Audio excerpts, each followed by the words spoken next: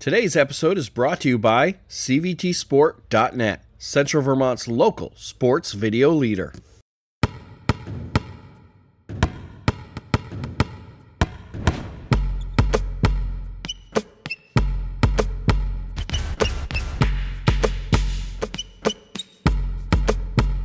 Our guest today on No Fouls really doesn't need much of an introduction.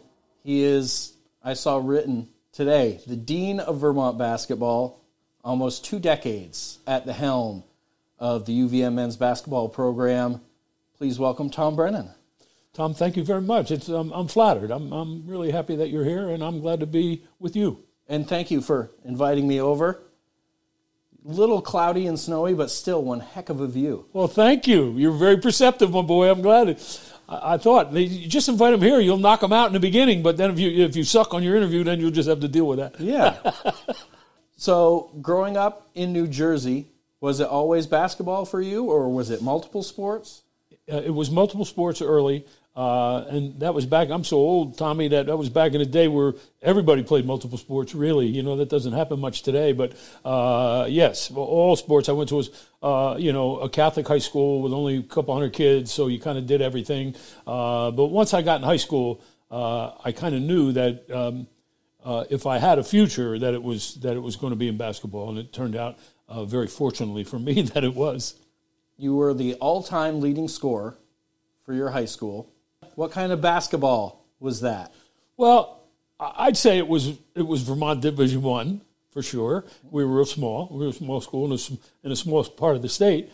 But I don't know. It was competitive enough to get me a scholarship. That's for sure. So, and then the sad thing is, my sister broke my record when I left. Yeah, that's one of the that's a bragging rights at Thanksgiving type of thing. There you go. That's exactly right. Thank God she's humble. I always love to ask, who's the first coach that you remember having an impact on you? It's funny you say that. It's a gentleman named Tommy Hank, who lived right next door to us when I was growing up. We lived on a kind of a row home in New Jersey, and he was my hero, not only because he married the best-looking girl on the block, but he was a star in high school, and then he signed with the Phillies coming out of high school. So we were just beside ourselves that we had a guy living next to us that was in the Phillies organization. Now, I don't know. I don't even think he made it for a cup of coffee, as they used to say, but he made it up to at least AA. And so by the time I got to know him, he was a retired baseball player, but he was still a big name and a wonderful guy, and he influenced me greatly. And I'd knock on his door and say, come on, let's go out and play catch, or let's go play basketball, And he had two little kids of his own, but he always took care of me. And it was really, really nice, Tom, about that relationship. And I had several. I'm blessed. Like when I was at William & Mary in the 70s, we beat North Carolina once. We beat Virginia Tech at Virginia Tech, which hadn't happened in a long time. And to be able to call, I'd call a lot of people, but to be able to call him and say, this is a guy that looked out for me, when I was in 7th grade, 8th grade. Matter of fact, my dad, and I love my dad. We had a great relationship. I don't mean to be nasty, but my freshman year took me off the team at Christmas when the grades came out. And I was just beside myself. I could not believe it. And I was so upset. I was hollering at my mom. I was hollering at my dad, And let me say, that was back in the days when he could have knocked me out if he wanted to, and nobody would have said anything. But anyway, he just said, "Nope, you know the deal. You know the deal. You don't do it. You're not going to do it." And I was, oh man, I can remember right now how physically nauseous I was, and I walked right next door, banging on the door. He won't let me play. And he opened the door. He said, "Come on in. What's going on?" So I sat down just across from him, just like I'm sitting across from you now, and I just poured my heart out. And he said, "You knew that, didn't you? You knew that if your grades weren't such that you weren't going to play. This is not a surprise, is it?" Yeah. I said, "No, it's not a surprise, but it ain't right." He said, "Listen, buddy, you know I'm your guy. You can come here anytime. But, I got nothing for you here. You got to get the grades better. It's just that simple." And he opened the door, and I went back home. And so that was I remember that to this day. I remember it, and how much I love that guy, and how good he was to me all the time.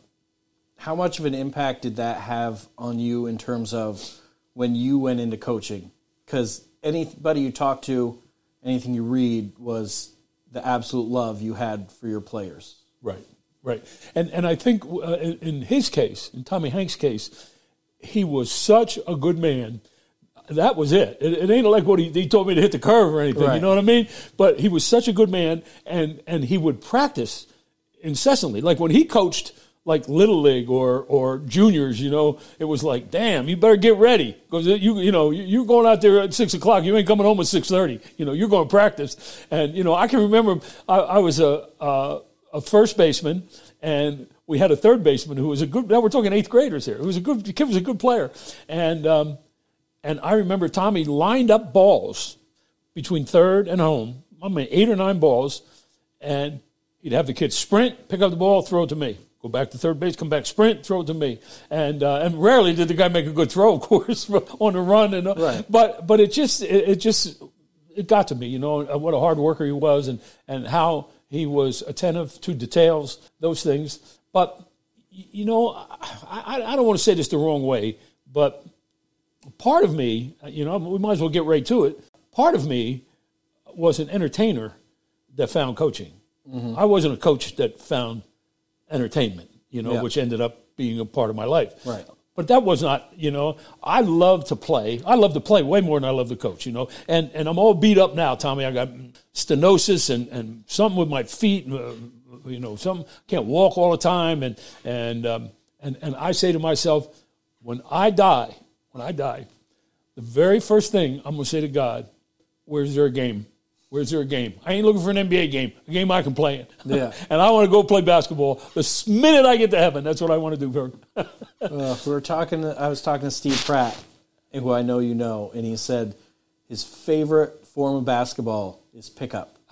It's just finding a run. Amen. It's not necessarily organized. It's just 10 guys on a court. And you know what, Tom?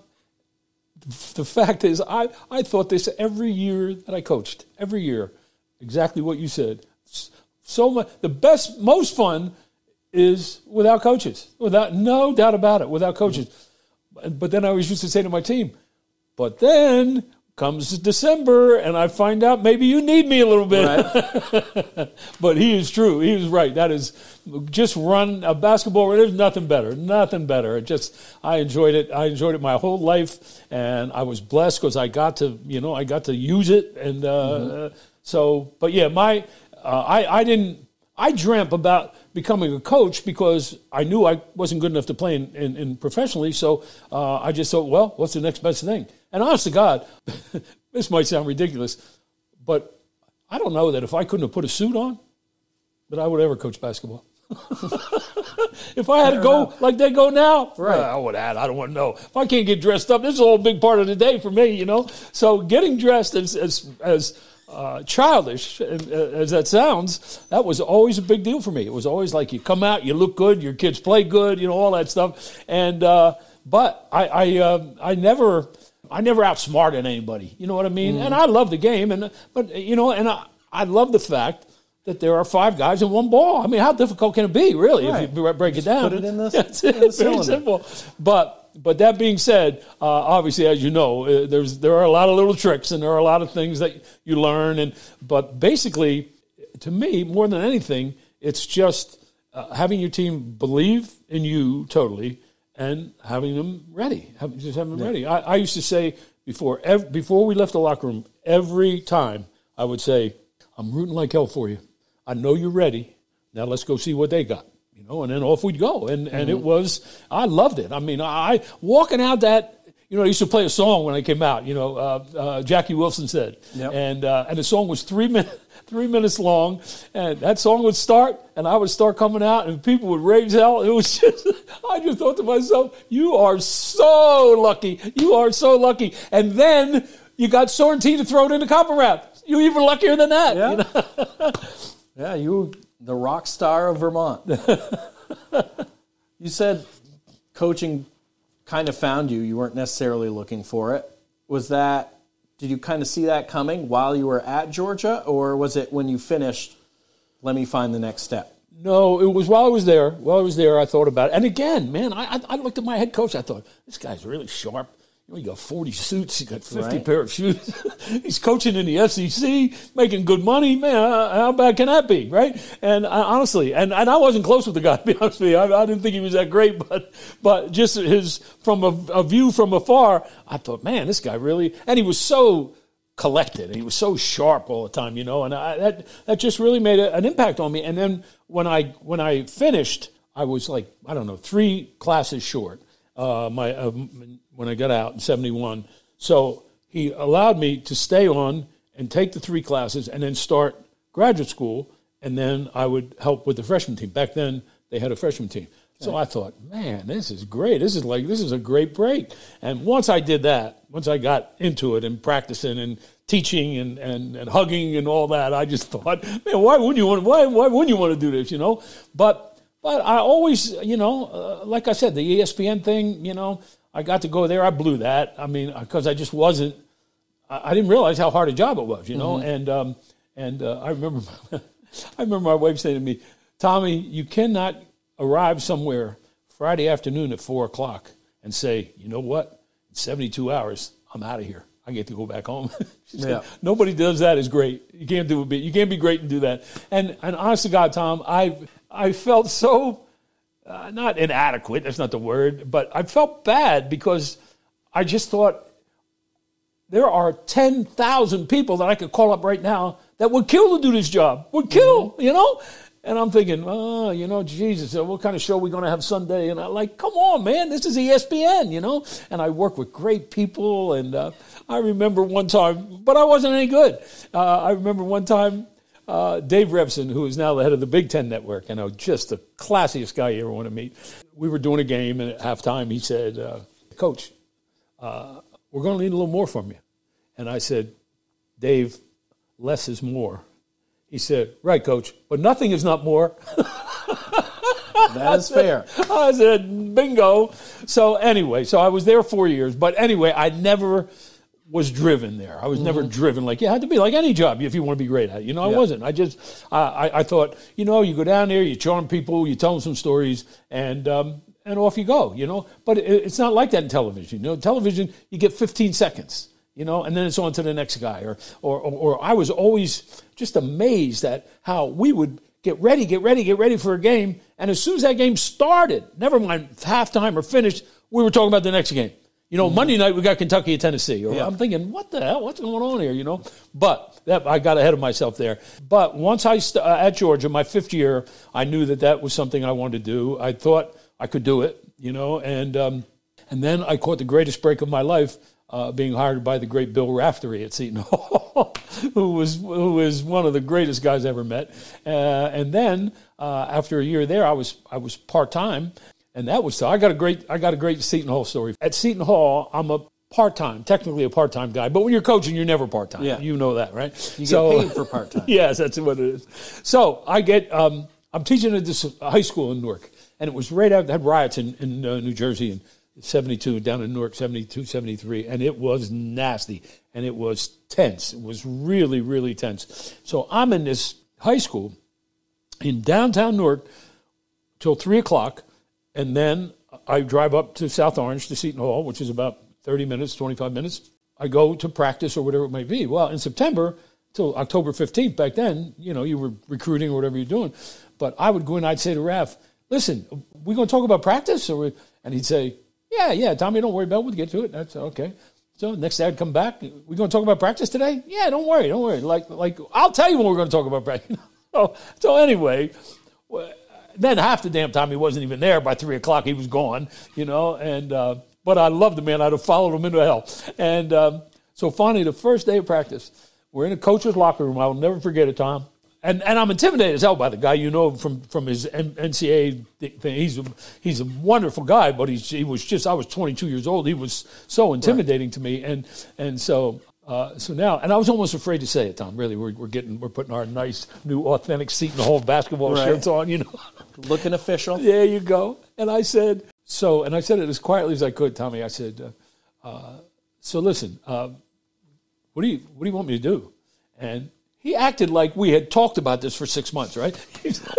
He said, you just follow my lead. Just follow my lead. Okay. I said, okay. Okay, what lead? There ain't no lead. Okay. So, and I stood right next to him like a little puppy. And so the practice started, and we, typical practice. And all of a sudden we run like a UCLA cut. The guard hits the wing and then cuts off the post and goes to the block. So when the guy did it, he didn't do it to Raf's liking. And so he said, hey, John, what the heck was that? What was that?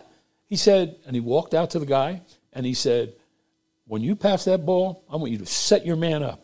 I want you to jab step, and I want you to set your man up. And then I want you to run off his shoulder, right off his shoulder, and bust your butt to the block. And when you get to the block, turn and look for the ball. That's how we do this. You got me?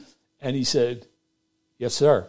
And honest to God, Tommy was about, I don't know, by that point, I didn't follow him right into the huddle, but he was about, 10, 15 feet away from me. And he just turned, and he said, it's all bullshit, Tommy. If they make it, you're a hero. If they miss it, you get fired. That's all you need to know. I said the greatest advice I ever got in basketball. I got it in 30 seconds. Yep, that sounds right. So we keep moving. You end up at Yale, and it seems like that was a nice little run for you, and you started to see some success there. Yes, but it was a difficult situation. My athletic director was a guy named Frank Ryan. Now, if you're an older sports fan like I am, he was the last Cleveland quarterback to win a championship with Jimmy Brown and those guys. Gary Collins was on his team, and they won an NFL championship, 63, 4, 5, somewhere in there. And he ended up becoming the AD at Yale. And he was really an academician. He was a mathematician. And so we butted heads a little bit. And I take a lot of responsibility for it. I was young. I was 32. I was a real compromise choice. I knew that. And that didn't bother me a bit, I promise you. And so I remember when I got the job. I remember when I got it. And there was a press conference, and it was certainly the first one I'd ever been to or had. And there were quite a few people there. I was surprised. And and my dad was there. And I probably shouldn't tell this story either. But I was in Virginia, and I went home. To go to the press conference to take my dad. So, of course, I get home on Wednesday night, the press conference Thursday morning. All my boys are there, from Peaburg. Oh, we got to go out. This is the greatest day in your life. Yeah. All right. I'll tell you what, Tommy, I was so sick the next day when I was riding up. Thank God my dad was there because he drove, right? So we go to New Haven. I feel like I'm going to fall out of the damn car. I'm so sick, so hungover. And so I get there, and that should tell you something right away. That should be an indicator right away. So anyway, there's a guy from the New Haven Register. I will never forget him. And he said, do you know that this job took 90 days to fill? And I said, well, I knew it was a long time. I didn't know it was 90 days. And he said, does it bother you that you were not the first choice? He could have said the first three choices, I guess. Yeah. I said, no. Why would it bother me? Why does it bother me? I'm the coach. That's all. And he said, well, I'm not trying to be mean, but, I just thought that it was kind of a surprising pick, So I'm thinking, why don't this guy let me alone? What's he doing? And so I said to him, what is your name? And by this time I'm getting upset. And he told me his name. And I said, and you work for the New Haven Register? And he said, yes. And I said, were you good at your job? And he said, I think so. I said, well, I never heard of you. You're right. Right? And the only reason I did it is because my dad was there. If he wasn't there, honest to God, I would not have. Right. I'm saying, hey, that's my dad. Don't talk about what a compromise I am, So anyway, I was there for 4, and it got strange. It got strange. I didn't handle parents particularly well. I did not. I didn't do a great job necessarily with the kids in all instances. I learned some things. It was my first time I was a head coach. I was learning on the fly, and I certainly thought I was ready. I wasn't saying you guys made a mistake. And I was kind of ready, but I was just a little nuts, just my personality, I tend to be a little loud. I tend to be, go. And honest to God, Tom, when I'd get on a plane to go recruit or something, and I finally figured this all out, somebody would say to me, "Oh, hi, I'm a neurosurgeon." "Oh, what do you do?" "I'm the basketball coach at Yale." "What?" Like it was a big deal, right? You know what I mean? And so I always thought that. And I love saying it. Honest to God, I did love saying it. But I also knew by the time it was over that you didn't handle yourself as well as you could have. You could. Now, I mean, you think about this. In the last 50 years, Yale's had 3 basketball coaches. I was there for 4. So that tells you something, right? The others got a little more longevity. Yeah. So, yeah, and they were good guys. Both of them were good guys. Certainly the guy's there now is a great guy, a dear friend. Matter of fact, I didn't hire him one time, amazingly, when I had the chance to. But anyway, he just we were just butting heads, and I was kind of implying to him that you need to have my back a little more here, and he was trying to tell me, you're the coach at Yale, and that's a different standard. It's a different standard. Mm-hmm. And back then it would upset me a little bit, but I look back on it, he was absolutely right, no doubt about it. It was a different standard. So anyway, my dearest friend, Mike Gilligan, calls me. He was the hockey coach here at the time. It was 86. And he said, listen, they're making a change up here. I think you should come up and talk to them. I said, no, about what? What am I going to talk to him about? The Rusty Scuffer? Yeah. He said, no, seriously. He said, got scholarships. They've been way down. What better time to come? It's a great place to live. I said, Mike, Vermont is awful. Come on, man. You want me? I'm struggling where I am, but at least I'm one of the 8, Yeah. I said, I just don't know, man. I don't know. I can't. I don't know. He said, listen, just come up. We'll hang out for a couple of days. Okay, fine. So I did. I came up. Denny Lambert was the athletic director, and he offered me the job. I came up Friday night, and he offered me the job on Thursday, and he offered me the job on Friday. And I didn't want it. I absolutely didn't want it. And he said, but I got to know right away. I said, well, I need to go back to Yale. I can't say yes now. And without really having any intention of saying yes, but I didn't want to get into all that, I didn't want, so. Right, just kind of trying to find a nice way to leverage, saying, yeah. So now I drive down, Tommy. I can't remember the date. I should. April something. It was the first time Clemens struck out 20. It was a Friday night, and I was driving back to New Haven. I'll never forget it. And I thought, well, I'm going to get this. I'm going to get to the bottom of this right away. So I go to my AD's house. Lived right off the campus. Big Tudor, beautiful academic home. And so I knock on the door. But it's about 9:30. Now I knocked on his door at 9:30. Let's talk about a cold call, right? But anyway, he opened the door, and he didn't even say my name. That made me nervous. He said, yes. And I said, Frank, we got to talk. Now, he doesn't even say, come in. I said, we got to talk. He don't say, come in. Yeah. He said, what about? I said, well, I've been offered the Vermont job. He said, I think you should take it. So I said, I almost passed out. I said, well, TB, you got a new job. Yeah. They don't know it yet in Vermont, but you got a new job. And you know what I always say, Tom, and you got little ones, so you know how this is going to play out. You want to make God smile, tell him your plans. Right? So I get this job. I love Gilligan. I would have lived with him forever. I did live with him for a while.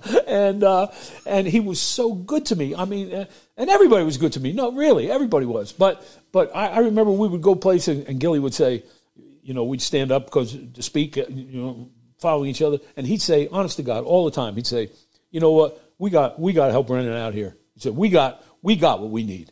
And which was nonsense. Nobody had what they needed at Vermont. There's no money, And he said, we got what we need, but we really got to help Brennan. And I never, ever forgot that. My whole life I thought, how about this guy just, doing that for me, trying to help me. And in the first couple of years, Tommy, like I tell people all the time, and this is the gospel truth.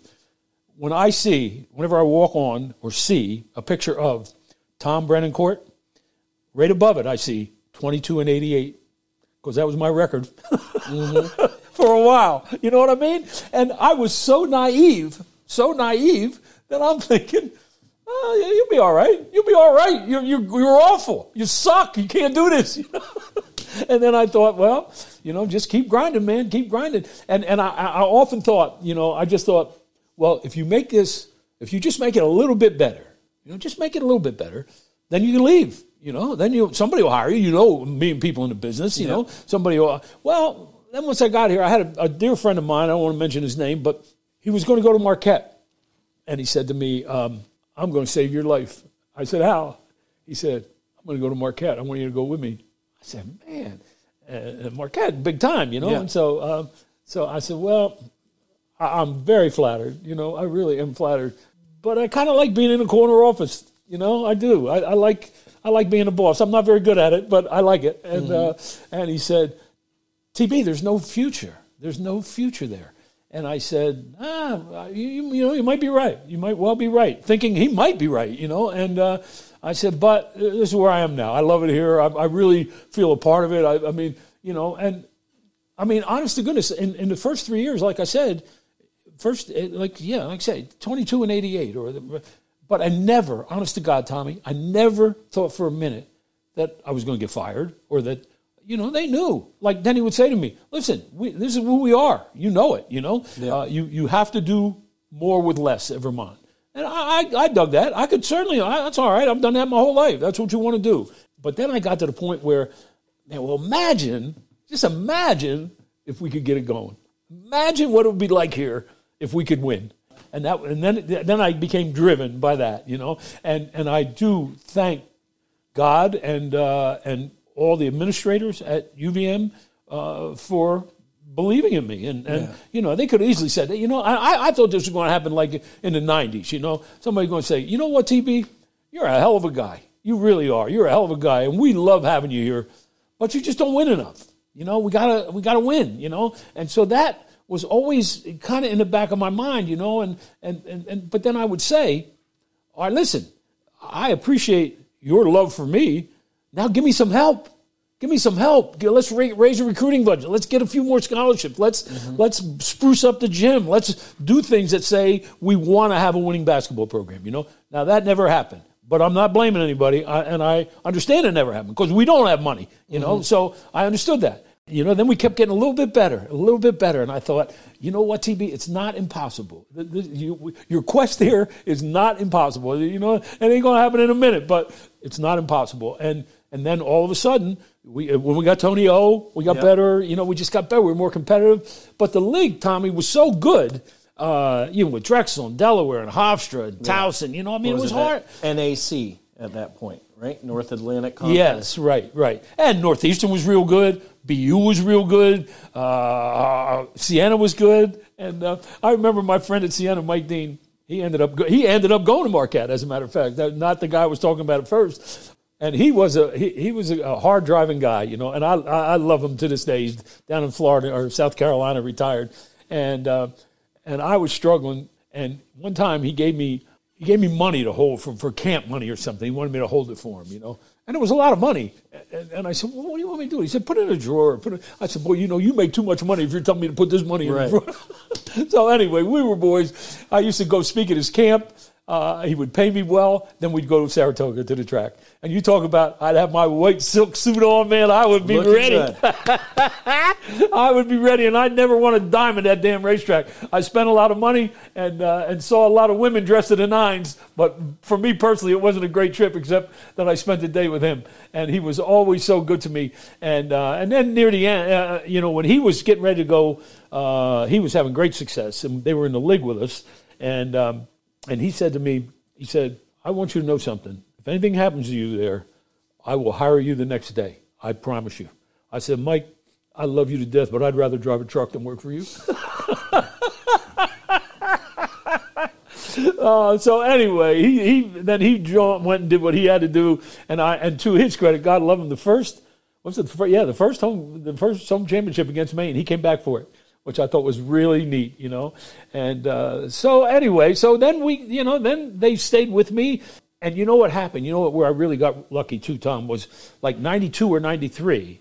I thought we were getting there, Yeah. I didn't think we were championship caliber yet, but I knew we were better. And I knew we had recruited better and all those things. So that's when Corm the Coach started. We got this radio show. I was going to ask you about that. It was crazy, man. It was absolutely crazy. And we had, I don't want to be a jerk. Let's just say we had a tremendous impact on the community. Yeah. We really did. And we had a tremendous impact on our program. I mean, it was amazing how people, or I'd get people say to me at the mall or, in Walmart, that is, you're the coach. And I'd say, yeah, I am.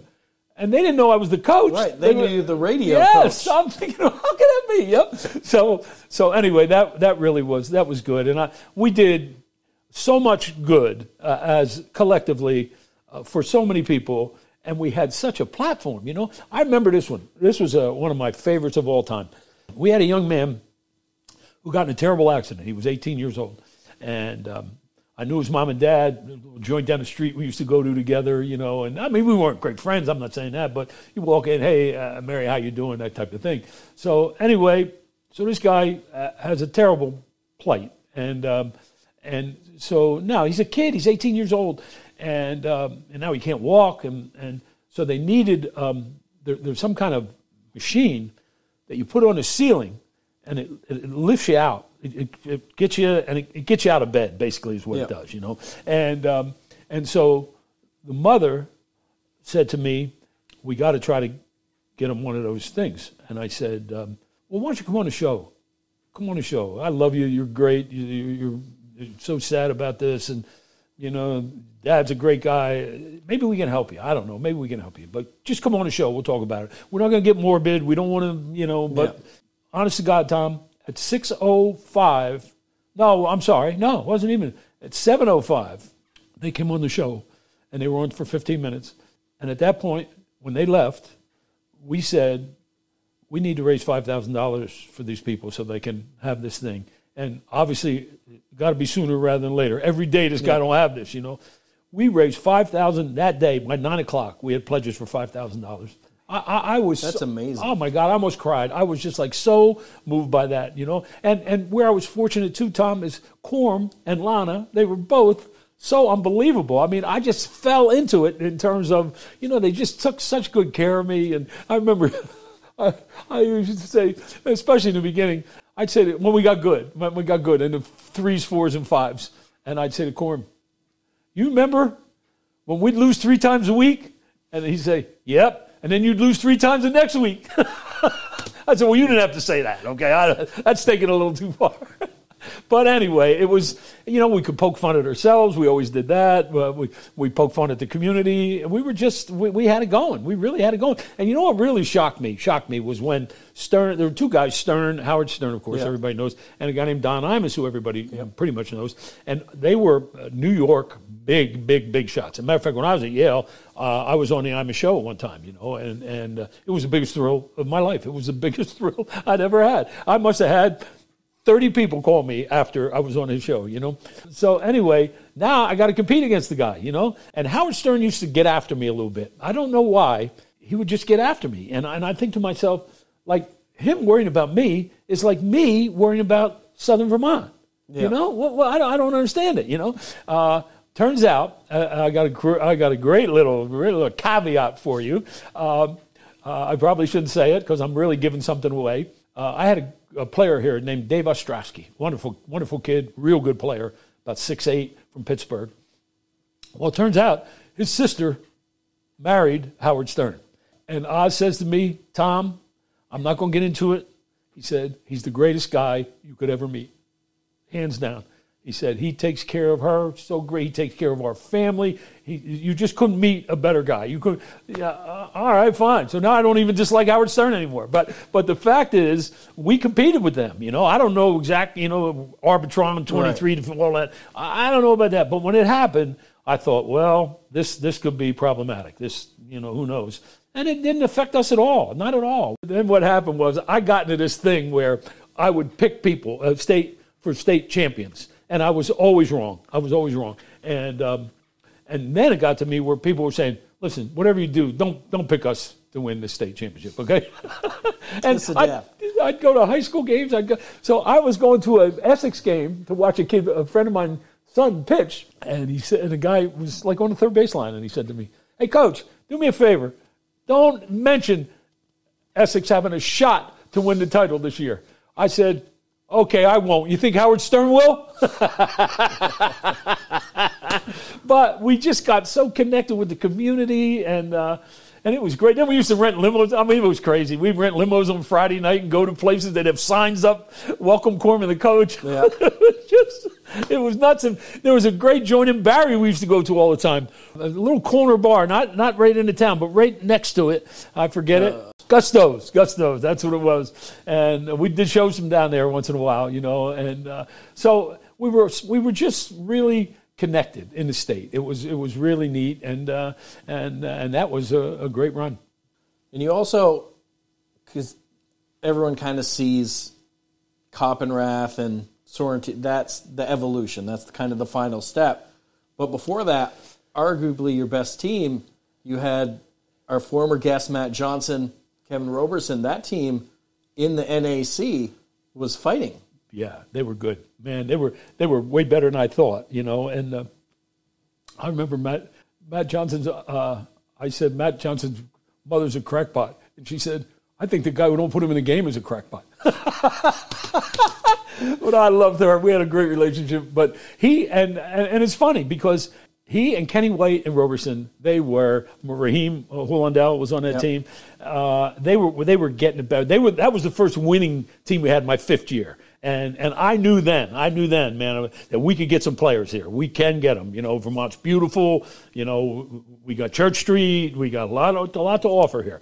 And then we just kept getting incrementally better. And then Osieri came. He was a great get and a great player. So I felt that, it could happen. I felt it could happen. But then we got that magic group, Sorrentine, Coppenrath, Hain, and then the next year we got Martin Klimesh, and so they were just and funny, Tom. When we got Coppenrath, we had a kid named Matt Sheftick who was a great player for us, and he was the first real big time recruit. A lot of people wanted him, and I remember I love his mother so much. She's saying, "Tell me about the business school." You go to class, you do your homework. Tell me about the business school. I ain't going to tell you. I don't know about the business school. But I said, this is the place for him to go to school. That's all I'm going to tell you, And we had all, of course, I'm kidding about, we had all kind of pamphlets and all. We're who cares, You go, you work hard, you're going to be successful. Pretty simple, right?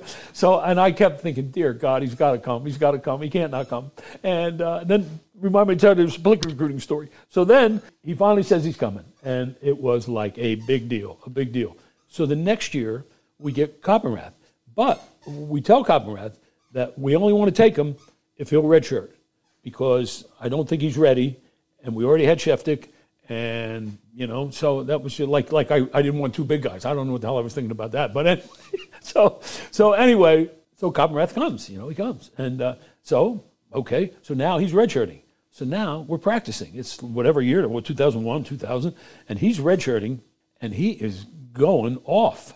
And I'm thinking to myself, good God, he's really good. I mean, he's so much better than he was in June. It ain't even funny, And I'm thinking to myself, man, this is amazing. So I say, in that year we lost 10 games in a row. It's amazing. We lost 10 in a row.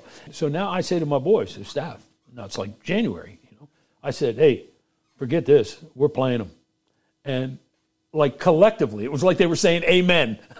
The whole staff said, no. And I said, come on, man, we're getting killed. We got to listen, this will be worth it. We can't play them. We can't play them. Absolutely cannot play them. We've already played 15 games or 12 games, just no, we're not, please don't do this. You don't want to do this. So, okay, all right, fine. So we didn't play him. His first game, the next year, he went 0 for 10. 0 for 10. And he was great. I knew he was great. I said, how about this? But it was funny, Tommy, because when when he was redshirting, in the beginning, I wasn't saying to anybody, guess what? I got a secret. I got a guy that you will not believe when you watch him play. You will not believe he's as good as he is. You will not believe he's from nowhere, Vermont. You will not believe any of it. Yeah. The kid, and there he is. He's just waiting for me. God dropped him in my lap, right? And sure enough, man, the next year he came out swinging, and we were good. And Sorrentine was redshirted the first year. He broke his wrist or something. I remember that. But I thought to myself, how about this TV? We got one. We finally got one of them blue chip guys people were talking about. And he was, and of course, and he was so perfectly the face of the program. Wes Barnett, and, did he have shoes? And his mother got mad at me when I called him Little Abner. But he was a great kid. He was just, and so quiet and just so good. And, it was a blessing. It was a joy to be able to coach him. I remember my dad coached AAU. He had a bunch of the Hazen guys, and he had this one team, and he was picking everybody, trying to make this one massive Vermont team. And Sheftick came a few times. Taylor came once or twice. And I just remember I was, 12 maybe at the time, and looking and thinking, Matt Sheftick is a different species of human. That was correct. You were correct in that assumption. And then he had all kind of problems. His sister passed away, sadly. It was awful. And you know what's funny about Matt? This is a great story. He's like a lieutenant colonel now. He's like as high as you can be in the Army, right? And when he came to me, he was in ROTC. And so I knew that would take up time, So I said to him, and he was only a freshman, and I said to him, Are you really sure about this ROTC? Because it's going to be demanding, and I just want you to know that, And he said, No, actually, I'm not sure about it. So I said, okay, all right, don't worry about it. So I called a guy up, head of the ROTC, whatever his name is. I said, listen, we need to have this conversation, And I said, I don't think Matt Sheftick is into it. I said, I'm not. We all got to handle this the right way. Both of us got to handle it the right way. I said, I just don't think he really is into it. And he said, I'm pretty certain that he is. So he said, he wants to be a soldier. I said, he does. Never heard it. No idea. Yeah. So Sheftick walked in the door, and I still think I'm kind of messing around with him, And I said, so, you're a patriot, huh? And he said, well, I like to think so. He didn't know where I was going. And then I said, and you want to be a soldier? And then he was very uncomfortable, and he said, actually, I think I do.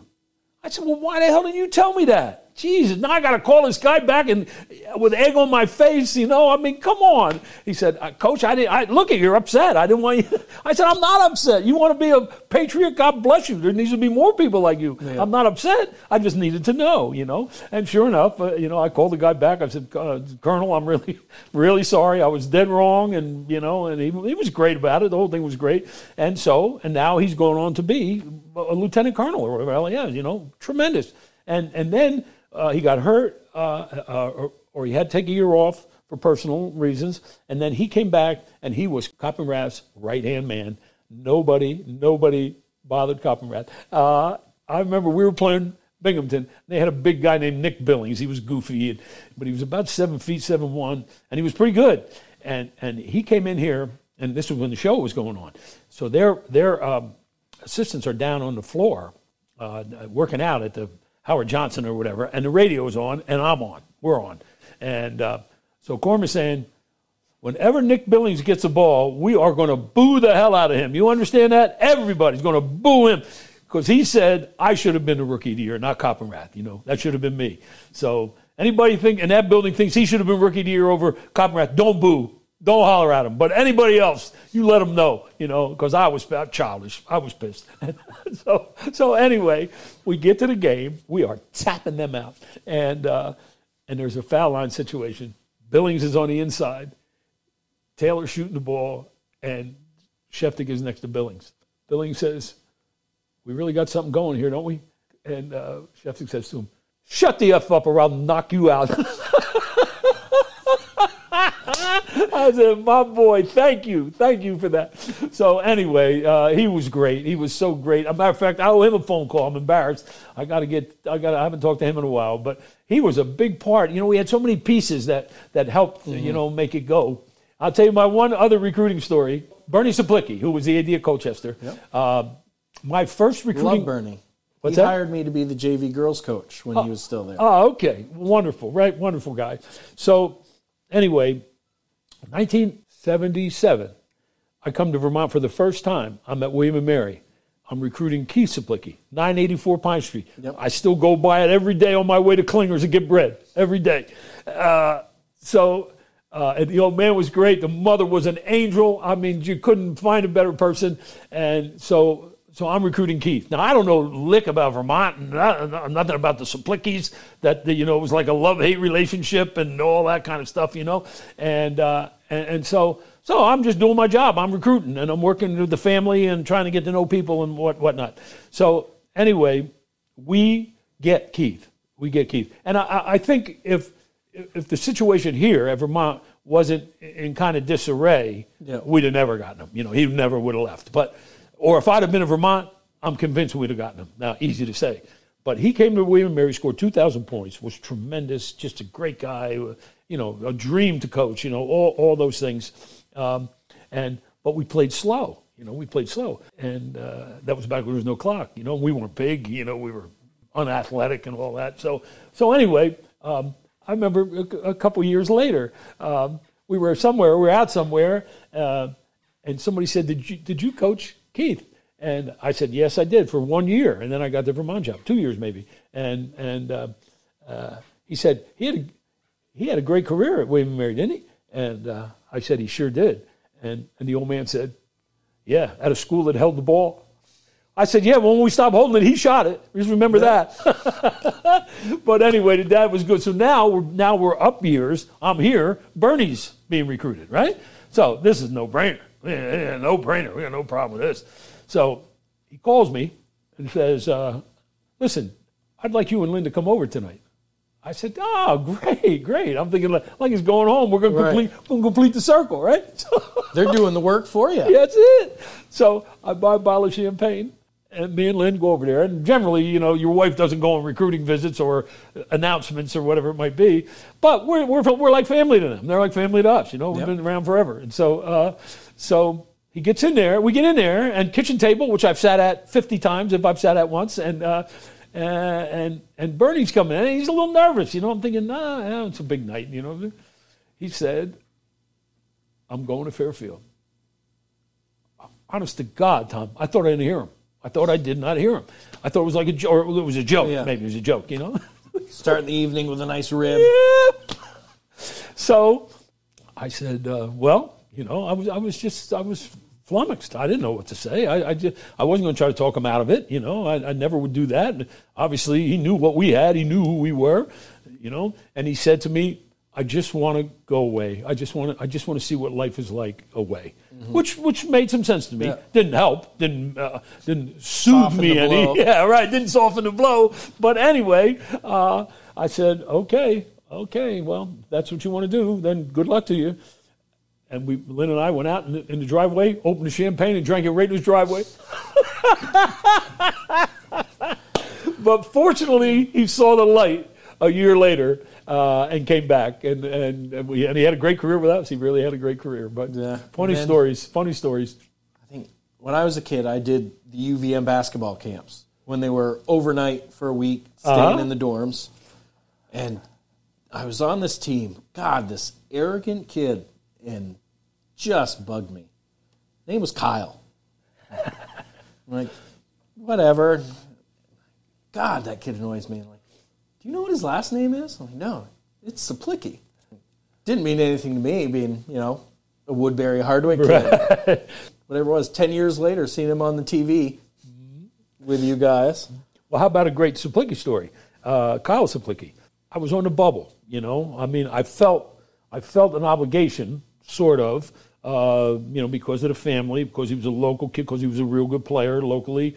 My dream would have been, if I could have, to have five Vermont guys playing for me. Yeah. Actually, I would have preferred 5 lefties. That was really my dream, but I don't think I was going to get that.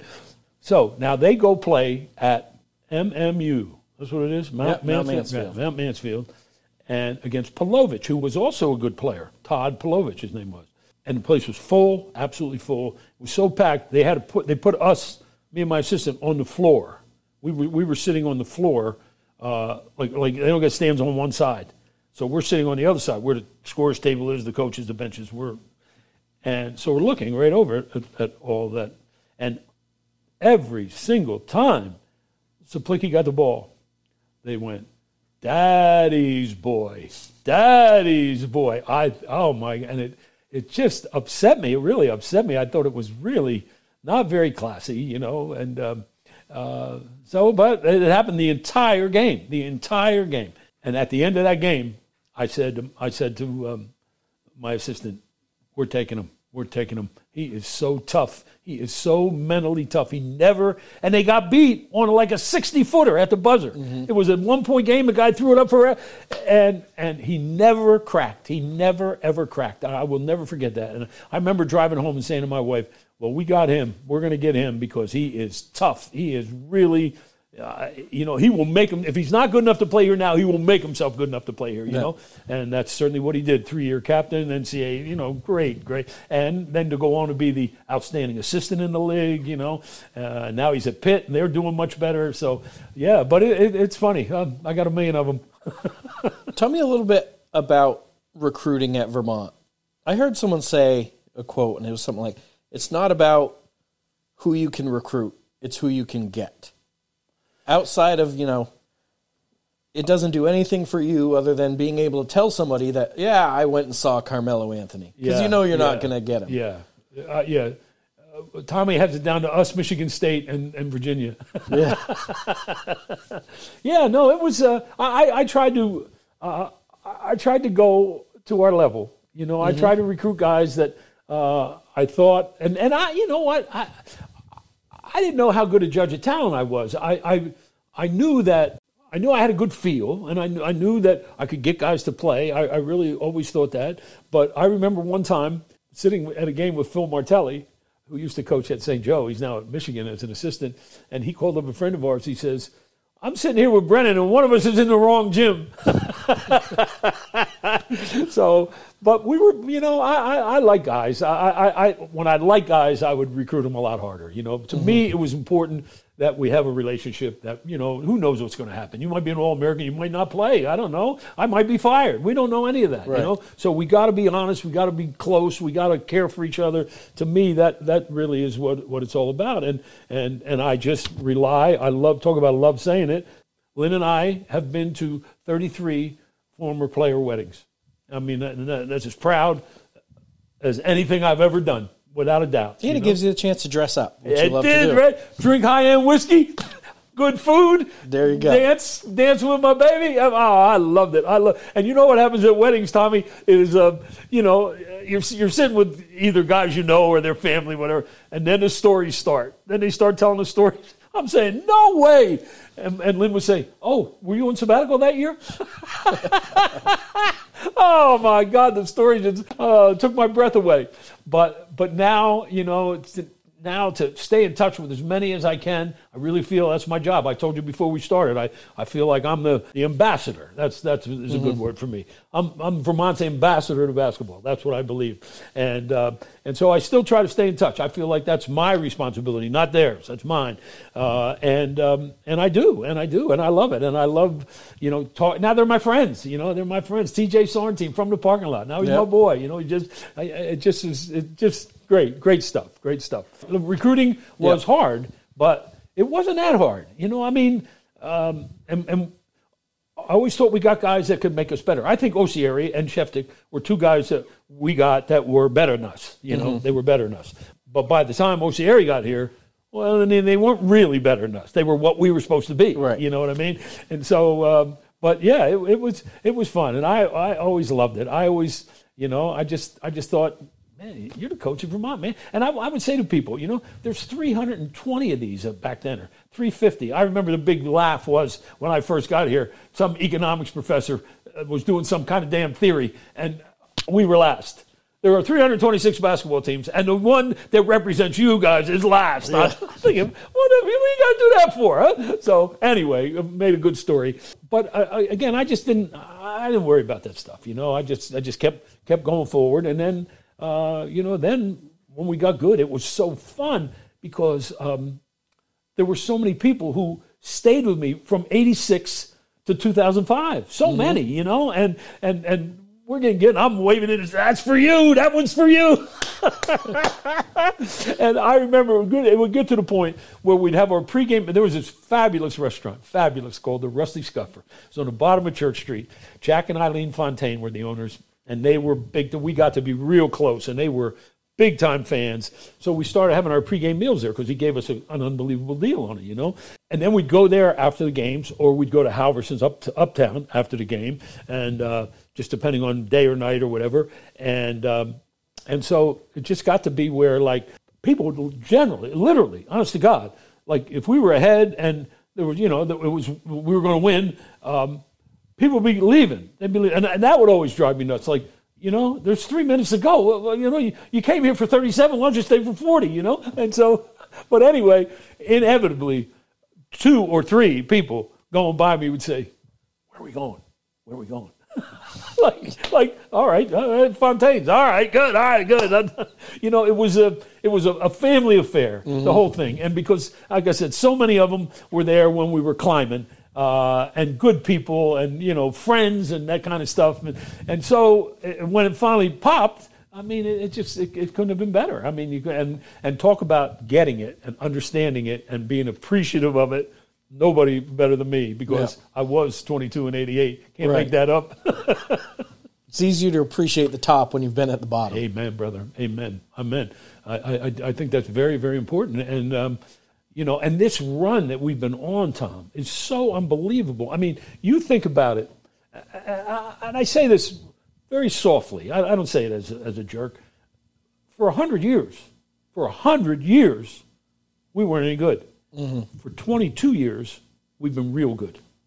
Like, you can't even, how does that happen? How does it even happen? And, we got that magical group, and then it just kept, we've had 14, could that be right? No, let's say 10 out of the last 15 MVPs, right? Yeah. I had 3 in a row.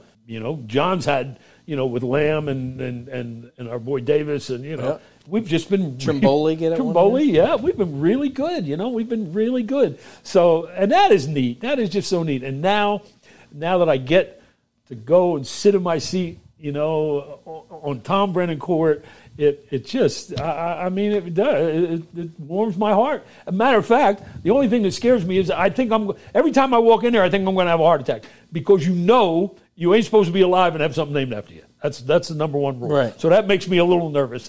And Becker's doing so well, they might take it back. I don't know.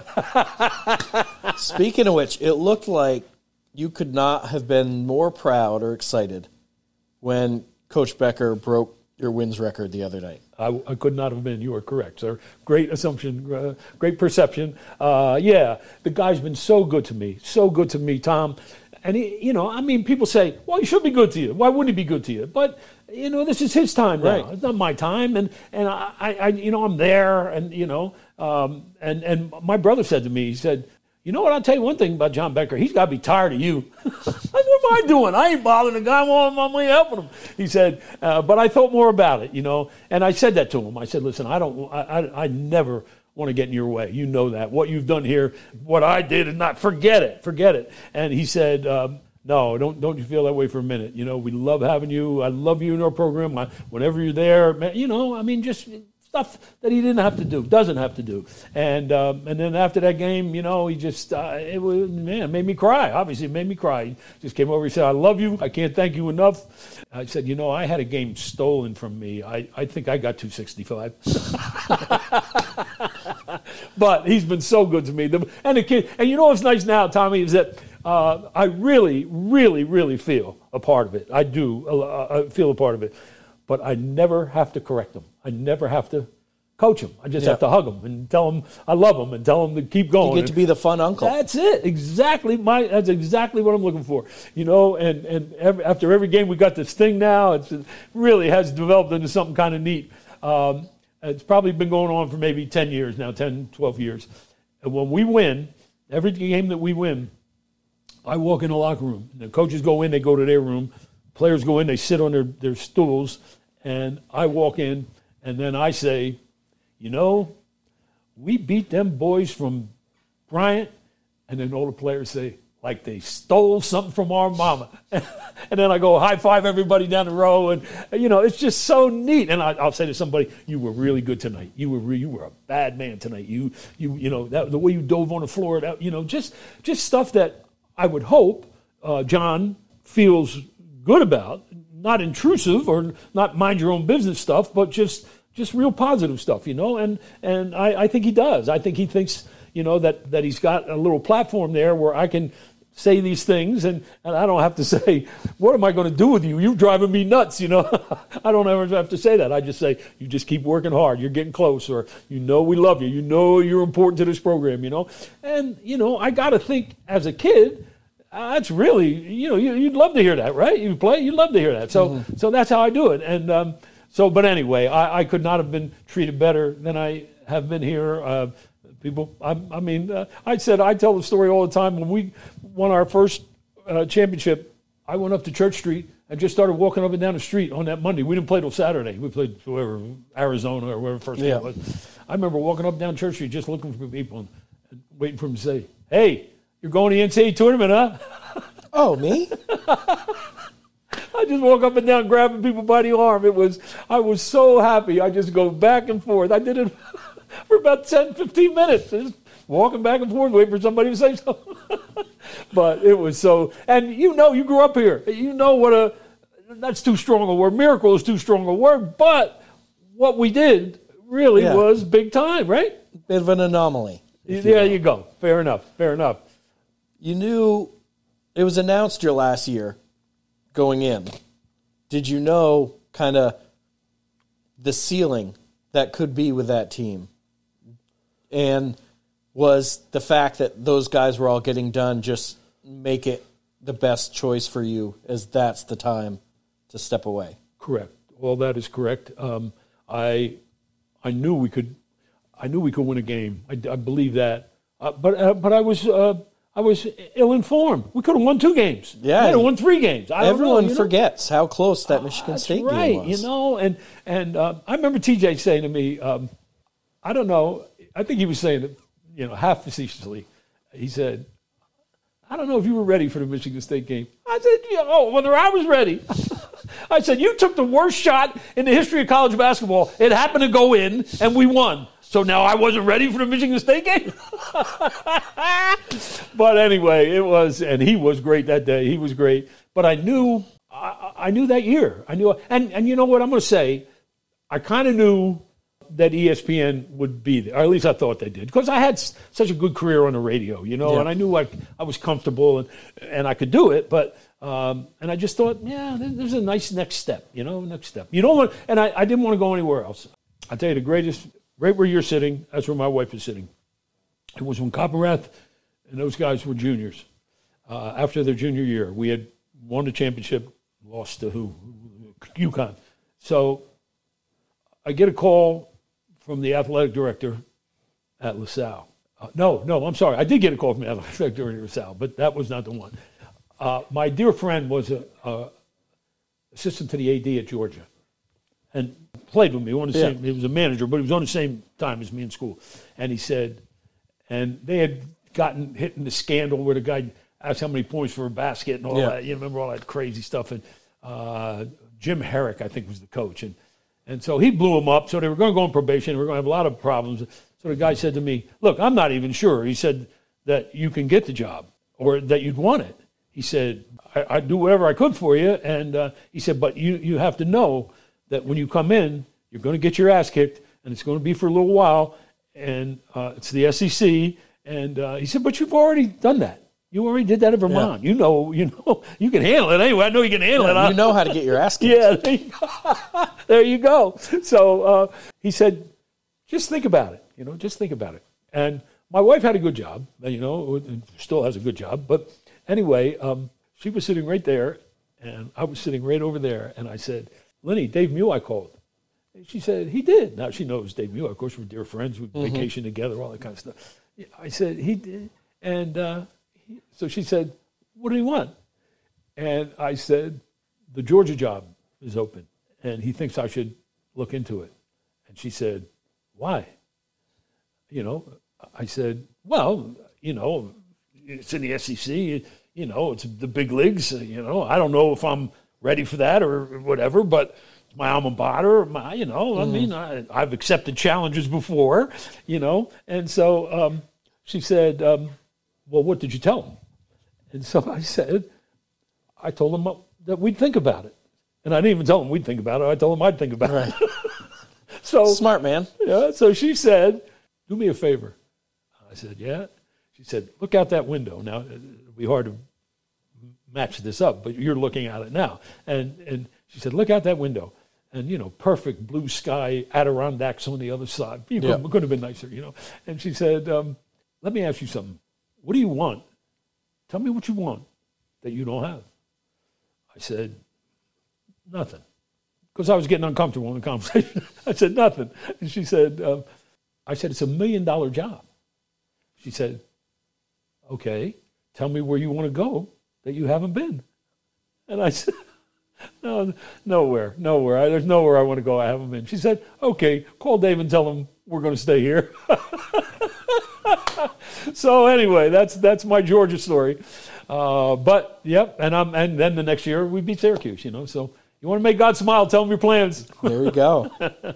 That team, I think the way the whole state kind of was around it and, the sellout streaks begins and all that stuff, how important was it, you kind of mentioned it earlier, for kind of the face of that team to be a Vermont kid? Oh, immeasurably important, immeasurably. And not only a Vermont kid, but the Vermont kid. The Vermont kid. He was so good and so right and so, people loved him. They just loved him. How about this story? We used to have our pregame meals at the Rusty Scuff Room. So we're playing a game at 2 o'clock, and we're having our breakfast, pregame, whatever it is, at 10. And one of my big things, I think this is one reason guys like playing for me, pregame meals, you could have anything you wanted. We had no rules for pregame meals. You want milkshakes, you want ice cream, I don't care. Whatever's going to make you play good, you eat it, So anyway, so we'd go, and it was great. We loved it. It was the people were so good to us. So now we're sitting in the window like a puppy, like Oliver Twist. There's a kid, a little kid, with his dad, and they're looking in the window. Like they got their hands up on the window and they're looking in, right? It's like 10:15. The game don't start till 2 o'clock. Yeah. So I go walking outside, and guys from somewhere out your way, not close, and he said, I said, what's up, boys? And he said, we don't mean to be intrusive, that's not the word he used, but we don't mean, he said, but my son, he just loves Taylor Coppenrath, he just want to see him eat. I said, well, you could not. Well, he's going to see him eat. Matter of fact, they're going to share some toast. Come on in here right now. So we brought the kid in, and the old man sat him down and sat the kid right in the middle, sat the old man over with us, and it was like as great a kid's day as you could have, And I'm saying every day that I get to do that, every moment I get to do that, how neat is it? How cool? And then we had one where this one really almost made me cry. It was late during the streak. You talked about we sold out every game for 2 years, something like that. And so it was late, and a guy was walking up. And I would go up to my office and before the game and just kind of get myself gathered, And I'm looking out the window, and a guy and his son are walking up. I didn't think anything of it because I assumed they had to have tickets, because if they didn't have tickets, they wouldn't come because there are no tickets, So anyway, the guy comes walking in. I'm not really paying that much attention, but I just thought it was kind of neat because it was a guy and his son. I thought that was really neat. I always loved that. And then about, 5 minutes later, they just came walking back the other way. And I felt so sad. I just felt terrible. So I went running right downstairs, went right out. I said, hey, you guys don't have tickets? And they said, no. I said, you got to know that you can't get in the game without a ticket. You got to know that. And the old man said, yeah, we know. I said, unless you know the coach. If you know the coach, maybe you got a shot. And sure enough, I gathered them right in. I took them in my ticket guy. I said, you got to squeeze these guys in somewhere. I don't care where you put them, but we got to get them in somewhere, right? And sure enough, another, made my day. And we won, double bubble. Yeah. That game against Syracuse, everyone will always remember it as the shot from the parking lot. But what's often forgot is the game that Jermaine Mopagila had. Not by me, my boy. As he absolutely carried through that stretch when it lulled. He took 10 shots, and 9 of them we didn't want him to take. He was so good that day. He was so good. And, such a good guy. And I remember when we recruited him, he's from, where the hell is he from? An African country. I should know it off the top of my head, but I don't. But anyway, he got here. He had gone to some prep school in Connecticut or something. So now he gets here and recruiting. It's like October. Now, if you grew up here, you know the weather is getting way nicer than it was in the 90s or the 80s from when I got here. For sure. So anyway, he gets here. It's like October 15th, and it is perfect. Perfect day, Thinking, man, you can't have a better recruiting trip than this, And so he says to me, Coach, I am very happy to be here. I said, well, I'm glad you're here too. And I said, I want you to notice, like this every day. This is how it is. So that's it. We let it go. It never happened again. So now we go down and play Northeastern. And the school the gym is right on Newberry Street or Commonwealth Ave, one of the high-end streets, right? And so it is, the wind is blowing the snow sideways, and you can't park on the street, so we had to go all the way around to this alley or whatever the hell it was, and then walk back to the gym. And it was really miserable. It was freezing. And so I was running along, actually.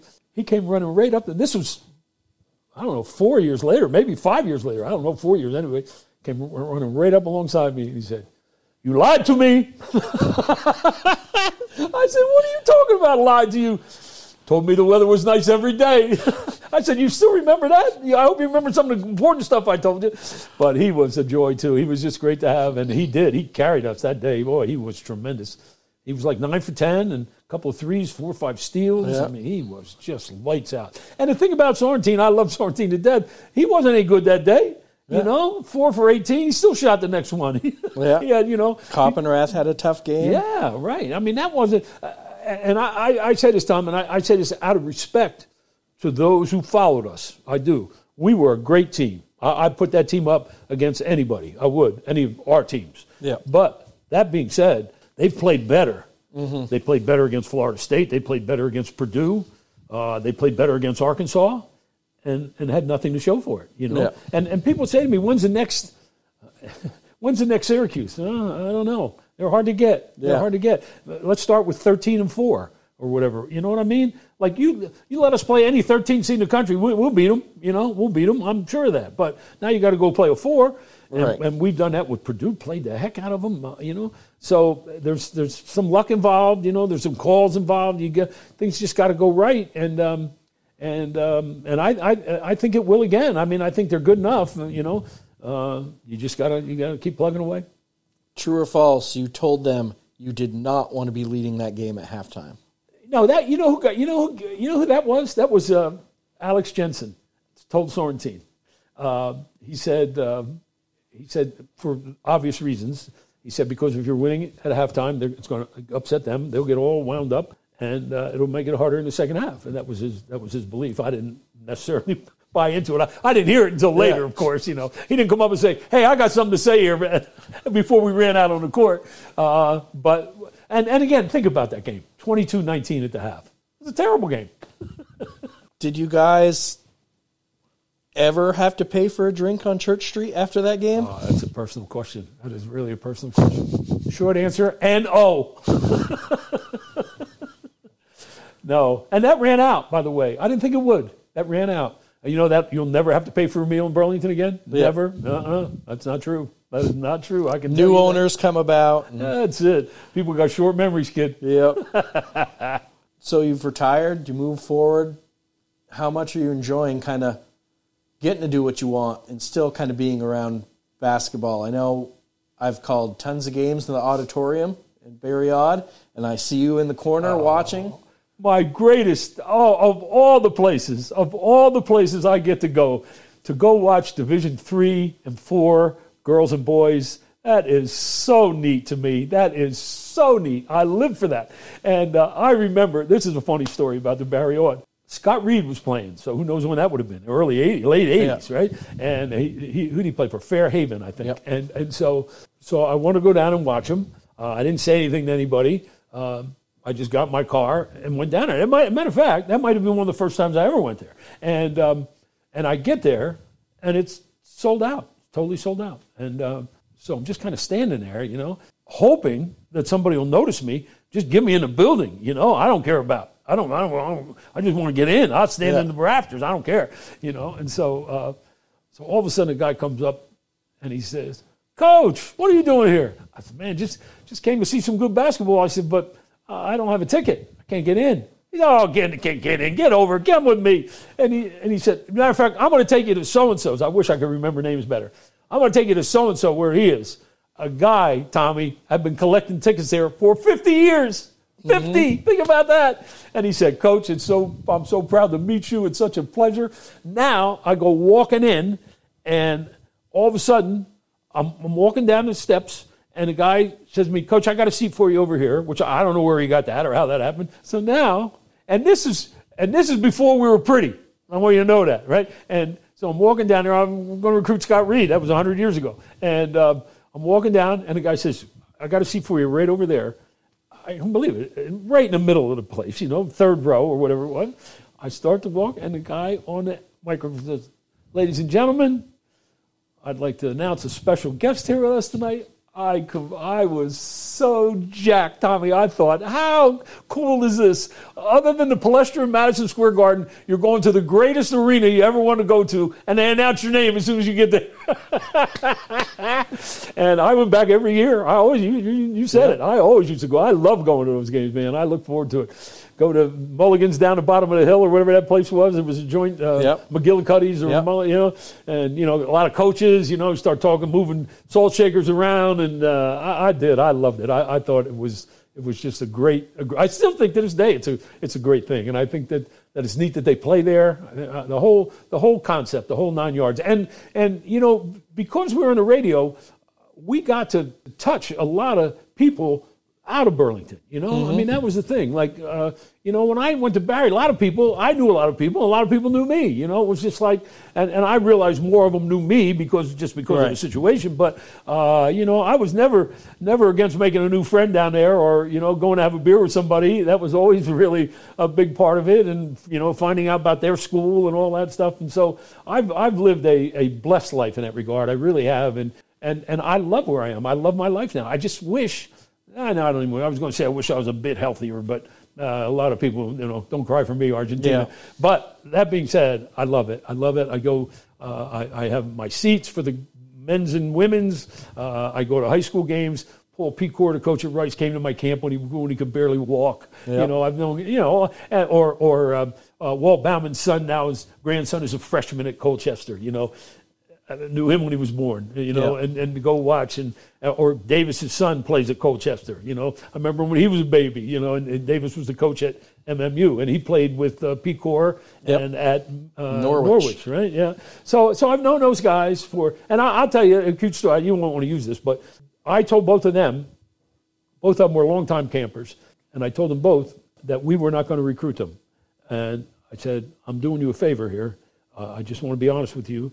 Paul Booth wants both of you guys badly, and I think it would be a great fit. Just telling you." Right? Okay, that was it. No, never a word. At a joint called, whatever, Winooski. We were in a joint Winooski one night, and they were in there with a couple of other coaches. And so we just started talking, and I said to them, I gave you the best advice you ever got in your life. You know that, right? And Pecor said, "What you did was break our effing hearts." Honest to God, Tom, I felt so bad. I did. I thought, oh man. And I'm thinking, well, what do you think? They didn't think they could play at Vermont? But, you got to make the hard calls sometimes. But I never had thought about it that way, Yeah. I never did. I thought, I really did do these kids a favor. Not break their effing heart. Right. So it must be fun for you now to see Sorrentine starting to prosper as a coach, and even Koppenrath had his stint with the Missisquoi girls, which that I think was a lot similar to your journey, starting out kind of at the bottom, trying to build up. I went to his first game in Missisquoi. Guy came in with the boots on. Farmer came in with the boots on. Dirty, Yep. Said to me, "What the hell are you doing here?" I said, "There's no way this guy can know who I am." He did, but what the hell are you doing here? I said, "I came to see Koppenrath. What do you think I'm doing here?" "What are you doing here?" He said, "Same reason." Oh man! But I've made so many wonderful friends in this state, this community, and and now, like I said, now it's just stay as healthy as I can. Support people. Pay it forward. I couldn't be happier with my life. I really couldn't. I'm very, very lucky.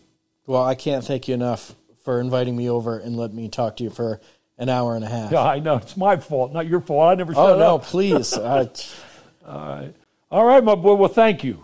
I can't thank Coach Brennan enough for his time, and man, so much fun just to sit down and talk to him. And he kind of joked about it. He did most of the talking, and I am completely okay with that. You don't hear a ton from me in this episode, and couldn't be happier. Just tee it up and let him go. And so many great stories that are the big reason why I want to do a podcast like this, and why we wanted to do the Uncommon Deeds podcast, is to preserve history and preserve stories, but above it all is to hear those stories from the people themselves. And Coach Brennan is such a storyteller and has so much fun reliving and telling these stories that super grateful that we got to make this episode happen, especially so early in the process of this particular podcast. And I think it helps a little bit that we've had the success that we've had with the Uncommon Deeds podcast. And, special thank you and shout out to Justin St. Louis, who does that show with me. And he does all the marketing and graphics work for this podcast. I think it gave us a little boost and credibility in terms of getting some of the guests right off the bat that we've had for this show. And I think there are tons more coming that are going to be just as exciting for me to talk to, and great stories to hear. I can't wait to continue this journey on this podcast with you guys. Please be sure to check out the Facebook page, No Fouls Pod. Like it. Share this episode with people, whether it be on Facebook. Share the post. Send a text to a friend that would like it. Let's spread the word, because it makes it more and more accessible for other people to hear. And I think it makes it a little easier for us to talk to bigger names to be guests on this show. We want to thank our sponsor, CVTsport.net. I've known Carl for a long time. I think I've been doing games for Carl, 13, 14 years. He gave me the opportunity to pick up games and continue to hone my craft after I got back from college, and I was doing basketball games for WSKI, and then I would do games for Carl on nights I wasn't there.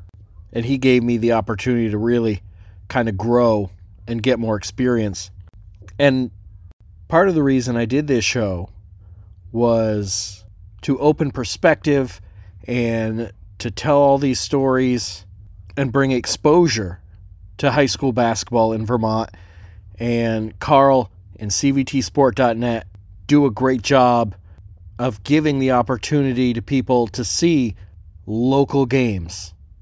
And now, as we are in 2023, and I said one of the good things that come out of COVID is all these schools kind of realize the opportunity to stream games and give people not in their area or in their area the opportunity to watch games. Check them out, CVTsport.net. Full highlight clips, live streamed games, quite an archive, and not just high school sports, Thunder Road, VTC, roller derby, MMA. Check them out, CVTsport.net. If you want to be a part of the show and sponsor the show, you can send us an email, uncommonmediavt@gmail.com. We pride ourselves on over-delivering for our sponsors.